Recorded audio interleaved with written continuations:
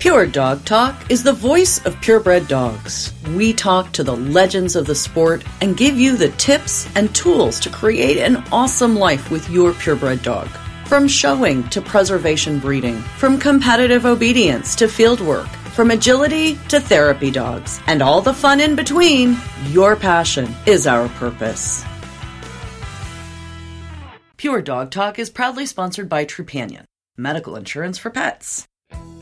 Whether it's vetting potential buyers, socializing your puppies, or getting through those glorious 3 a.m. feeding sessions, you and I both know how many priorities a breeder has to juggle. That's why Trupanion designed their breeder support program, to give you peace of mind. It includes a special offer of Trupanion coverage for your litters, your own dedicated account manager, and access to an exclusive Facebook group for breeders. They'll even keep you stocked up on puppy kits with professional marketing materials. All of this at no cost to you. Sign up is easy and free. Just follow the link on my partner page at puredogtalk.com. Welcome to Pure Dog Talk. I am your host, Laura Reeves, and I have a special treat for y'all today. I'm bringing you a sneak peek inside the Pure Dog Talk patrons After Dark.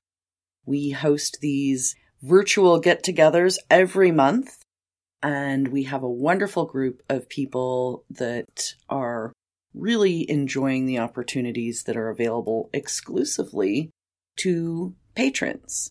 So take a listen if this is something that appeals to you. At the end of the show today, there will be more information about how you can join the patrons group and get all this inside scoop. Enjoy. Welcome to the Pure Dog Talk After Dark, only and exclusively for our patrons. These are folks who are super excited to join the world of Pure Dog Talk and all the stuff that we've got. And today we got you, and I'm thrilled. And so we are going to talk about ringside anxiety management and some of the behaviors. And I'm super excited about this because I've got me a COVID puppy. I have one too. Yeah, super excited to learn some tips and tricks of the trade from the professional Melina DeMartini. And so, Melina, I think I'm going to give you like a few minutes to kind of do your little spiel. And then maybe we can open it up for questions. How's that sound? That'd be great. Excellent. Go, girl. Okay. Well, my little spiel is going to be a little spiel. I just want to say, I'm going to make the big, bold, loud caveat that I do not have tremendous, if much, experience with the show ring. I do have amazing colleagues and friends and even family that do show. And you listen to a podcast. And I've listened to actually more than one podcast. But I want to just caveat that because I really feel strongly about what I do and what I've been doing for over 20 years now is working with separation anxiety in the home. And separation anxiety in the home versus anxiety ringside in a crate or otherwise, I think is different. And so I just want to make sure I'll lend the understanding, experience, and knowledge that I have, that I bring from the separation anxiety realm. But there are going to be things that you may say or ask that I'll be like, got nothing. So sorry. Well, extrapolation is a thing.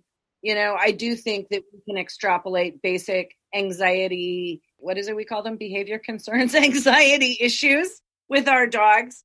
That those happen in various places, and it is still anxiety and addressing it as anxiety. So we're going to get to hear quite a few things from Melina. I'm very excited about that. So go ahead, Melina. Yeah. So I think the last thing that I want to say before we just open it up for questions and we just have a chat amongst ourselves. And so I kind of have a question for all of you is that one of the things that you all do brilliantly is observe your dogs. At observing your dog's body language, in a variety of arenas, and I mean metaphorical arenas, not actual physical ring arenas, but also in that as well.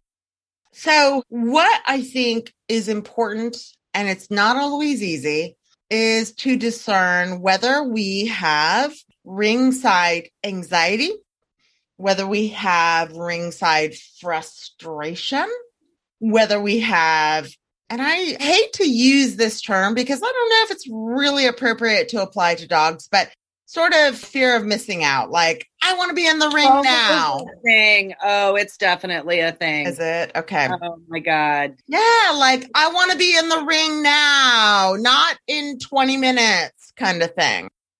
And I think that frustration and FOMO are handled a little differently than actual anxiety outside the ring.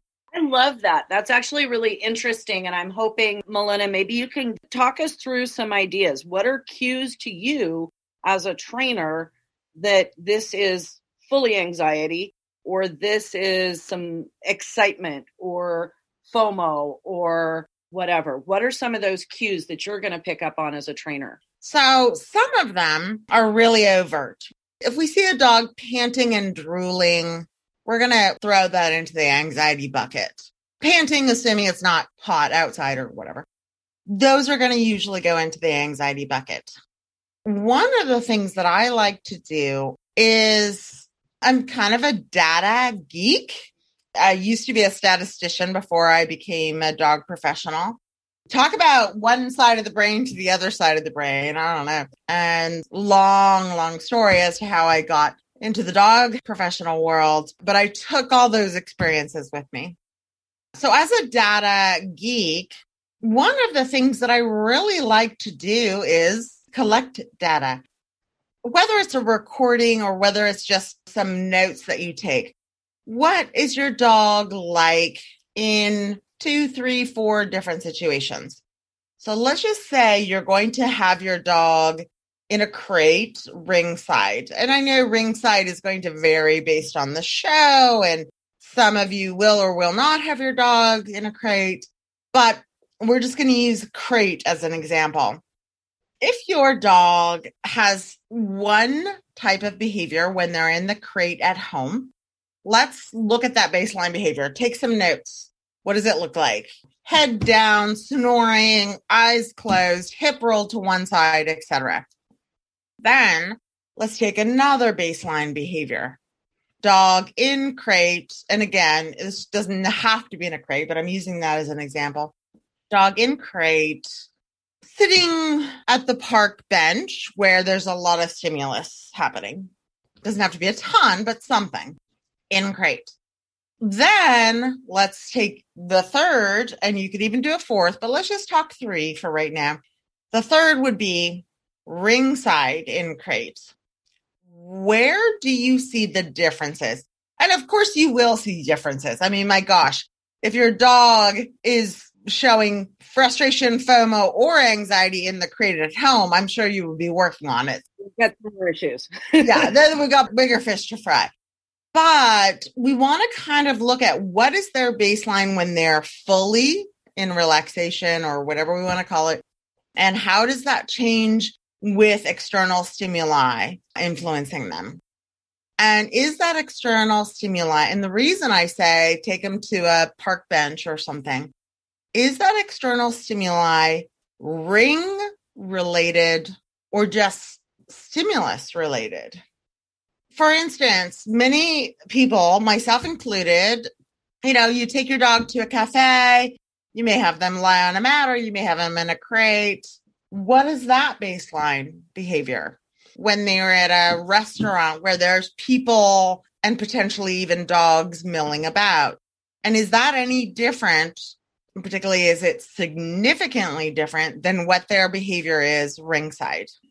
So I would love to hear some thoughts and comments on that, because I think that discernment is really important. I like that, Melina. And it's interesting to me because I think it so varies by dog. Like I've got dogs in my house that are no different in a dog crate at home or a dog crate in the show. Yep. That doesn't make any difference to them. Yep. They're the same dog. And then I have dogs I'm going to use throughout this, and Stacy's on here so she can pitch in if she has any other thoughts on it. Agatha is our pandemic puppy, literally born the day they shut down the Louisville Dog Show. Okay, she's a Spinoni Italiano. There's a history of some occasionally a little bit weird behind her. I mean, there's some of that as well, but she is noticeably more so because she has been noticeably less exposed to all the stuff. Yep. And at the dog show and at home, she's pretty much the same. There's more stimuli at the dog show, so she's more jacked up.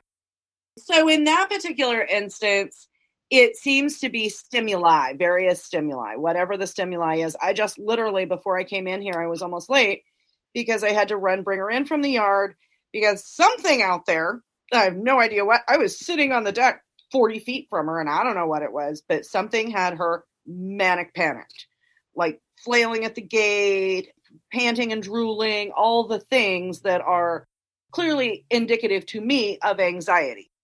Yes, in your thinking, Melina? Well, it can be. I hate to throw out a assessment without... Right, but those are cues that you think of. I do. If they're crawling the fence, panting unnecessarily, and tail clamped, and ears back, and eyes spinning. Absolutely. These, to me, are indications of anxiety. So I want to make sure I'm reading them correctly, yes? I think you are. And one of the reasons, just to circle back for 1 second, the reason that I mentioned that baseline is think about a situation. I'll just pick a random situation with your dog. If you were to be cooking dinner and you dropped a metal bowl on the ground, would the tail tuck, would the da-da-da-da-da? She would have a startle reaction, but then she would come back. Okay. Her stimuli seems to be more about people. Oh.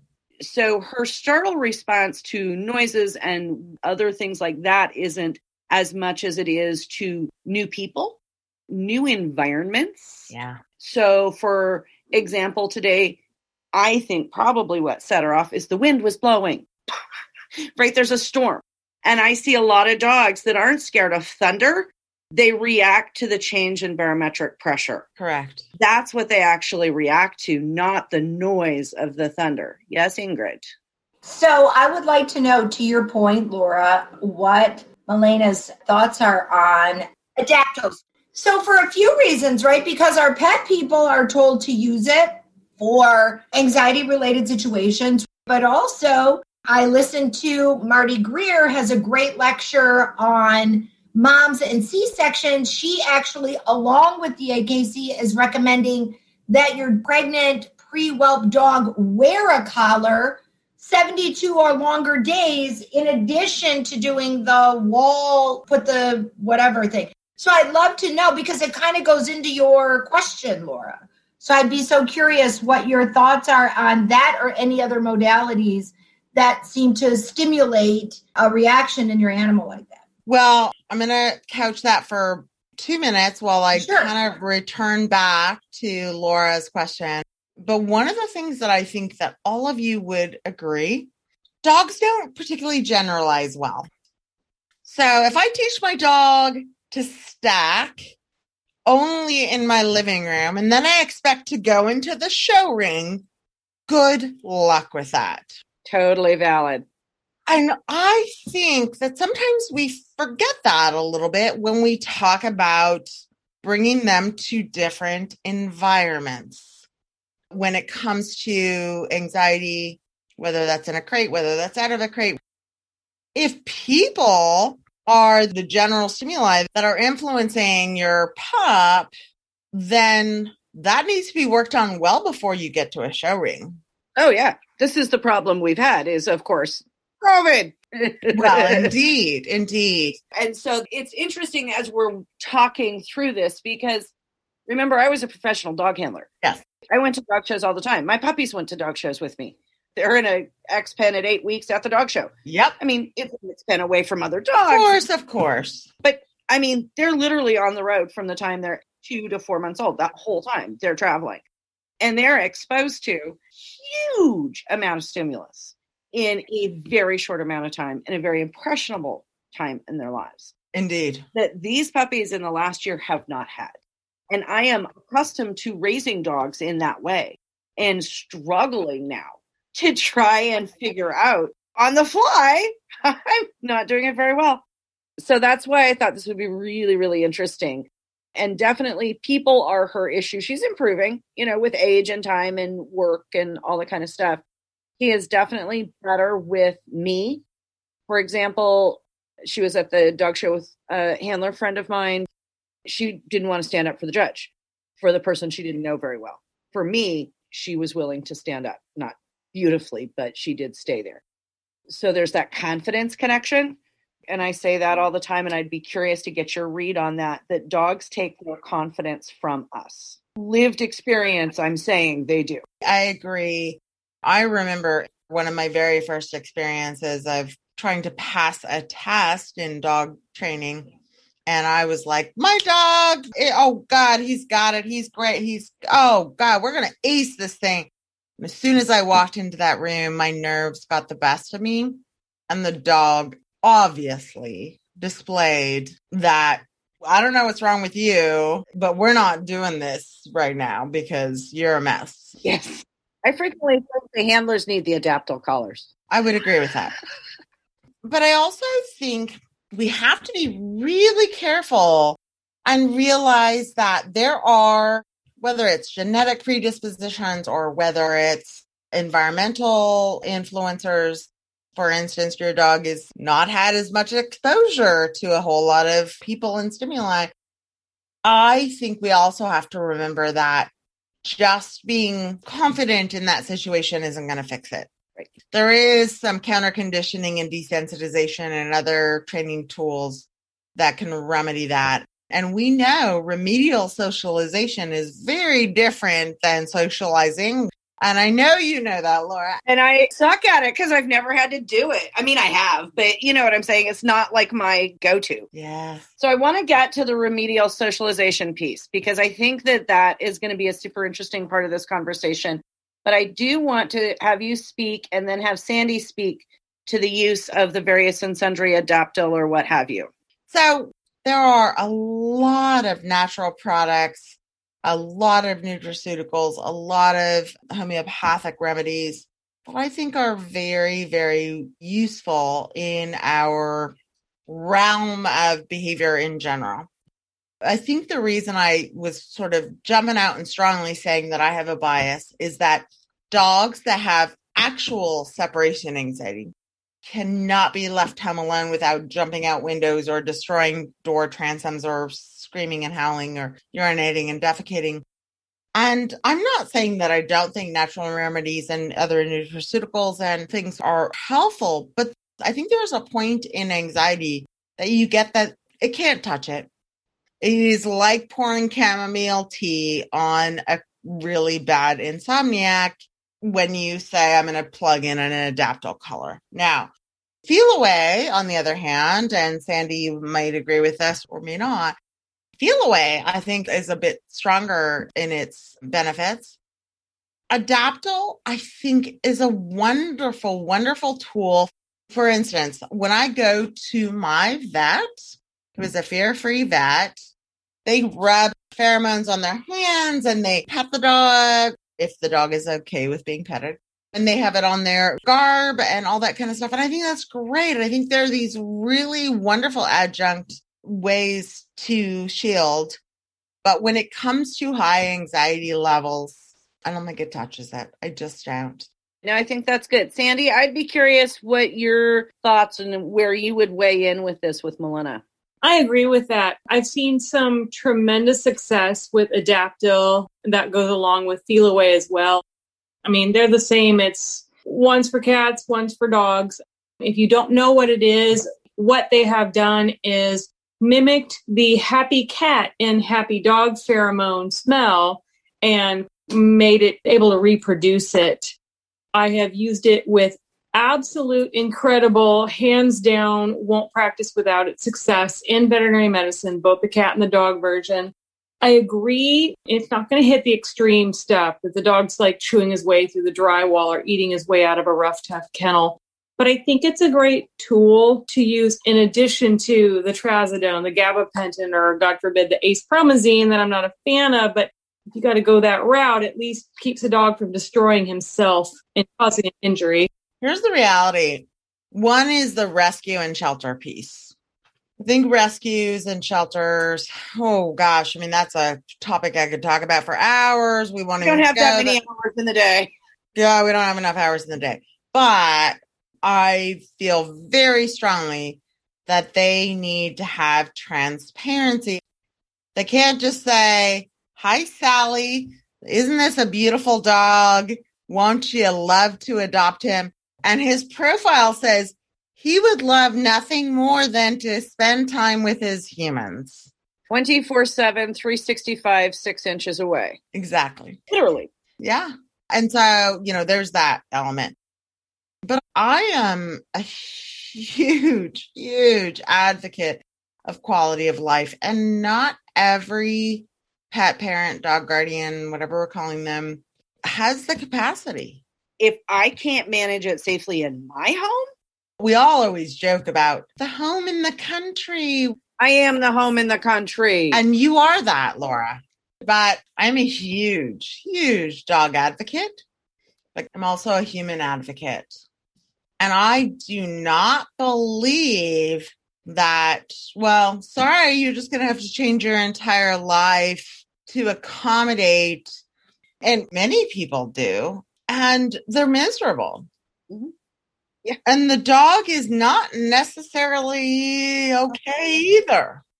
So, I mean, there has to be a compromise.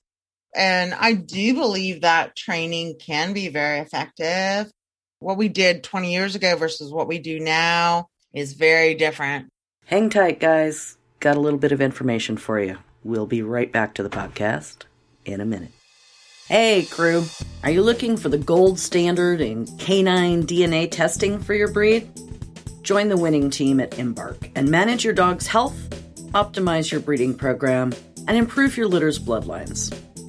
As the highest-rated dog DNA test on the market, they have a lot in common with Westminster's most legendary champions. Plus, they know your breed like the back of their paw. Select ideal breeding pairs to support healthy pedigrees and lifelong care. Find out why thousands of breeders have trusted Embark to help manage their breeding program, from improving genetic health and diversity to screening for disease mutations, understanding traits, and more. To save on the most accurate, most comprehensive canine DNA test, visit embarkvet.com and use code PUREDOGTALK to enjoy $20 off each kit in your order. That's embarkvet.com/breeders and use code PUREDOGTALK. Their world-class scientists and veterinary geneticists are standing by. So, okay, with all of that, let's open it up. Who's got questions? I know there's people in here that have questions. Who else has got stuff? Elliot. So, I have a COVID puppy. He's been getting better now that we've been able to take him out more, like to some shows and all that. But I will say he's very, connected to me. He will do anything for me. But if I leave, he gets antsy, I'll call it. He behaves differently and is always looking for me wherever I am. I went outside literally, 2 hours ago to water the flowers. And he was inside barking because he just saw me through the window and couldn't take his eyes off me. So is there any small little things I could do to maybe help him through that just for when I'm not here, like when my parents are here, so he's not as antsy? I'm going to ask a couple questions really quick before I answer that question. There's a difference between him seeing you out the window watering the flowers versus you, and it kind of goes back to the discussion we were having about baseline. If you go out and water the flowers and your dog can see you through the window and is frustrated, that is very different than if you, let's say, run an errand and your parents are home and your dog is like, don't love this, but I'm not barking the whole time. And so do you think there is a difference between those two? Yeah, I would say, if he knows I'm in the vicinity, he'll whine, he'll bark for me more. Like if he can hear me upstairs and he's downstairs, that's when he'll kind of hit his peak, I'll say. Not as if I like leave the house and put him in the crate, he's fine. Okay. So I'm going to talk about two sides of the coin here. One of the things that I think you can do, and this is specific for non-separation anxiety related behaviors. This is for dogs that are a little frustrated, a little FOMO, a little that. We're going to say, I'm just going to use watering the flowers as the example.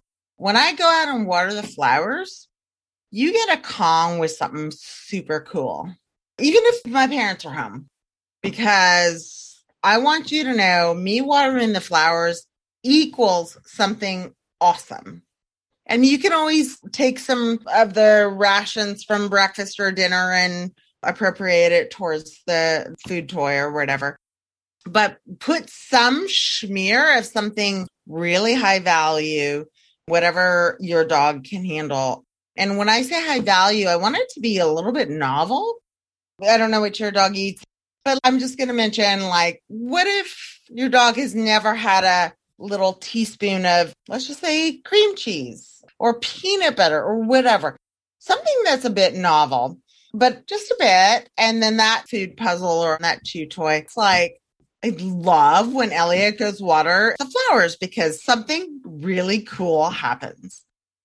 Insofar as when you are leaving the house, when your parents are home, and you mentioned, we have a bit of a COVID puppy here. Have you ever left the puppy without your parents home? Oh, yeah. I mean, whenever they're at work and I'm at school, he's in the crate all day and he'll last 8 hours. He's fine. Okay, great. And that's what's important. So what's so interesting about that, Elliot, is that he's like, I got this whole alone time thing. What I don't have is when you're nearby, I would way prefer you to be hanging out with me. And that's more of the frustration / FOMO stuff. And so you don't have to go into some, long fangled separation anxiety protocol, which some people do. But I think creating a really positive association, and you can start small, by the way, gradual and systematic is really helpful. So be like, here's a food toy with something really yummy in it. I know it's going to last you about 10 minutes. So I'm going to only be gone for 9 or 9.5. And then I'm going to come back. And I'll let you finish your stuff. And then I'll be like, okay, all good now. No big fuss or muss, I think that would help you tremendously because that frustration, I'll give you an insider story here, Elliot. I have 2 dogs and one of them has only been in my home for about 6 months. She's got raging separation anxiety and yay, ironic. Because why not, Mona? Because why not? And my previous dog had separation anxiety when I adopted her, but we worked through it. But both of these dogs, outside of the separation anxiety, are like, don't you dare close that door on me. And my older dog, I can leave her for hours now. I worked on her separation anxiety, but if I close my office door, she's like, what the hell's going on in there? Don't even do that. Right. Are you having fun without me? Hey, Wendy, I see you down there. Step up here. This is your opportunity. Ask a question. Wendy is wonderful. She has a Malinois that she's had some complications. What are we going to call them? Complications, Wendy? So talk to me about that. He's now 14 months. He arrived the day that Oregon closed everything down. And he, of course, has not been out and about very much. I tried to do as much as I can. He's improved with people drastically in the last 4 or 5 weeks. Good. I did bring him down to those dog shows in Caldwell. Right. He was fine with all the people. His issue now is, and I think it's more of a frustration now that you've been speaking about that, with seeing all the different dogs at the dog show. Walking him was a nightmare. No focus on me whatsoever. And typically he's quite focused. And unfortunately, he also has, his hair stands up when he gets excited. So You walk him down the road and he sees another dog and his hair goes up and everybody's terrified and run the other direction. The alligator's on the loose. Ah! Everybody's frightened of this guy. He's very sweet. When he meets people, all he wants is cuddles. He's a little bit anxious. He's not over the top, but he is a little bit nervy. He's very different from my other Malinois. You know, we've done the whole thing of having people give treats when they meet him, and that worked very, very nicely. With the people, I can get his attention on me whenever I want it. But I'm having a really hard time with the other dogs. He wants to play desperately. But I'm not one of these people that say they have to have friends and playtime. I just don't go for that. They do not need to have friends. Trust me. I agree. I don't do that. You know, he's got other dogs here in the house. We behave. We don't go out running around with strange dogs. Sorry, not going to happen. But it is a very big frustration. And it's not a separation anxiety. He's fine in the crate. I mean, he's asleep on his back. He's a good boy. He's got his chew toys. But he does get sort of a frustrated edge too. Okay.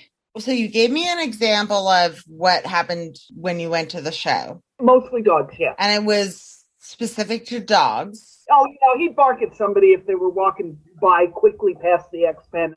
But what does he do if you walk him down the street and he sees a dog?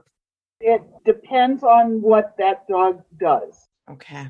If there's somebody else walking a dog on a leash, he will want to go over to it, but we just keep going and he's fine. If it's a dog that races out at the fence or races at him, we have the whole bristle up. He doesn't bark at them. He just bristles. And it's like, oh my God, there's another dog. He's not afraid of him. Environmentally, he's incredibly sound. You know, I've taken him to all the places I can take him. I live out in the country, so he's great in the woods. We go to parking lots. He's fine in parking lots. Home Depot socialization is what we've got, man. I am a killer in parking lots. I'm all about that. Mm-hmm. So I guess my question to you or my response to you, and please know, yes, I've been training dogs for 20 years and, oh God, I'm getting old. But I mean, I think that there are way more nuances to what I'm going to explain to you. I think really solid counter conditioning and desensitization well before the show ring or the show arena has happened. First of all, here's an example. I just took my new rescue dog out today to the beach. Yeah, I'm a trainer. Totally. It was awful. She had her good points and her very bad points. But one of the reasons that I did this today was I needed to determine her threshold. And by threshold, was that 5 feet, 10 feet, 100 feet, 300 feet? And for my dog, it's like 200 feet before she starts to say, oh my God, there's a dog in my vicinity and I'm going to bark. But I know your dog doesn't bark, but piloerection is this, yeah. You don't know at this point in time whether that's fear, whether that's anxiety, whether that's aggression, whether that's whatever. And aggression, pure aggression is so rare, even in Malinois. One of the interesting things, when I have taken him, we have a small group here doing scent work, nose work. I can walk into that. He looks around and says, okay, fine. And there's 10 other dogs standing around. And he's never had an issue. But at that dog show, he just went absolutely nuts. And by the way, he was not in the ring. No way, no how. That was a good choice, Wendy. That was my suggestion. Go to the dog show. Don't enter him. Just go. Oh, no. Yeah. Okay. So did you say it was a nose work? Yes. All right. Well, that's a very different environment than a show ring. Sure. These are dogs that are typically separated because one dog at a time can do their nose work. And even though I'm sure he was viewing a lot of other dogs and a lot of other dogs in the environment, I think that's a very calm environment compared to a show. Yeah, I would agree with that, Melina. You haven't been to a dog show, but I think you nailed that one. I never brought them into the ring. Oh, no. Yeah. I was just in that horrible parking lot in an RV. Can you literally create the association that you're sitting on a park bench and you say, my dog, my Malinois, is going to watch the world go by. I'm going to feed when a dog is within, and I'm going to say, 20 feet, but you're going to have to determine this for yourself. When that piloerection happens, when that hair standing up happens, if it happens at 20 feet away, then you have to start feeding at 30 feet away. The moment that dog passes, the bar closes. You know what? The best thing that ever happened to you was a dog approaching. Not interaction, not nose to nose, just watching the world go by. And once that dog is past a foot or so, whoops, there's no more treats available to you. I'm so sorry about that. Okay. We'll give it a shot. And I will tell you this, counter conditioning is a slow process. Oh, I get that. So what your goal will be, and, I already kind of alluded to the fact that I'm kind of a geek with data tracking. Your goal will be to say, I'm just picking a number here. We started at 20 feet, and in a couple of weeks, he was wagging his tail at 20 feet. But when they got to 15 feet, his piloerection happened again. And you'll see these small increments of like, oh, at 30 feet, I love dogs approaching. Oh, at 27 or 25 feet, not as comfortable. So one of the things I was wondering, now I can take him down to the park. Well, it's not a park. There's a bunch of fields here, and we're loose. Other people are there with single dogs. They're quite a ways away. He doesn't even look at them. Doesn't even pay any attention to them. No leash, though. No leash. That's number one.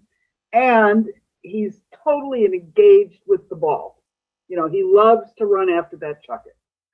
But I was wondering if it was also a question of the number of dogs that were at that show. Absolutely, it can be. He'd never seen a poodle with a haircut, for goodness sakes. The poor dog went cross-eyed. Now, come on. Poodles aren't that scary. Well, they were to him. I love them. But yeah, he was like, huh?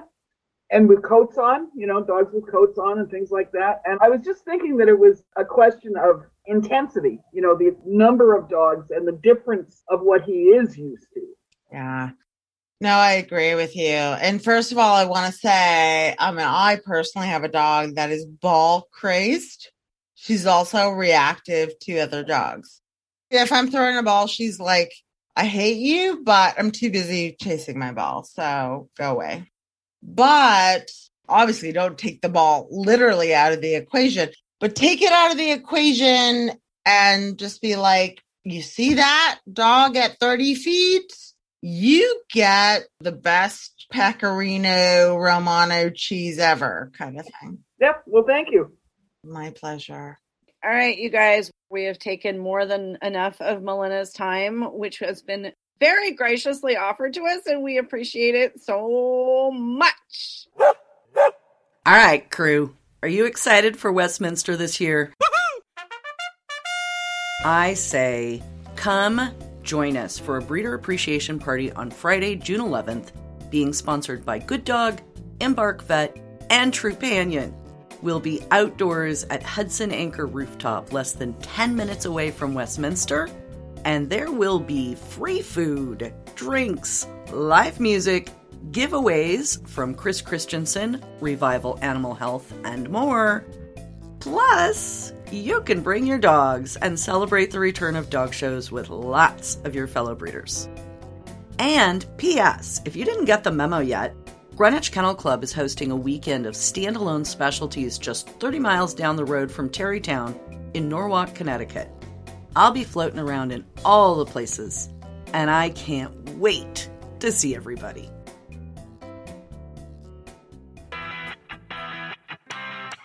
As always, if you have any questions or input, we'd love to hear from you. The show notes and links to resources on today's topic are available at puredogtalk.com. Drop us a note in the comments or email to Laura@puredogtalk.com. Remember, guys, this podcast is for you. So if you want to know something, give me a holler. We'll do a podcast for you. If you wouldn't mind, you could help me out here. Take a couple minutes to visit iTunes and give us a review. The Dog Show Superintendents Association is a proud supporter of Pure Dog Talk. Our dog show superintendents are the hardworking people who make the dog show function. They are advocates for education and mentorship in the purebred dog fancy. So stop by the Supers desk at your next show. Tell them how much you love Pure Dog Talk and give them a shout out for their support. That's all for today. Thank you for joining us on Pure Dog Talk.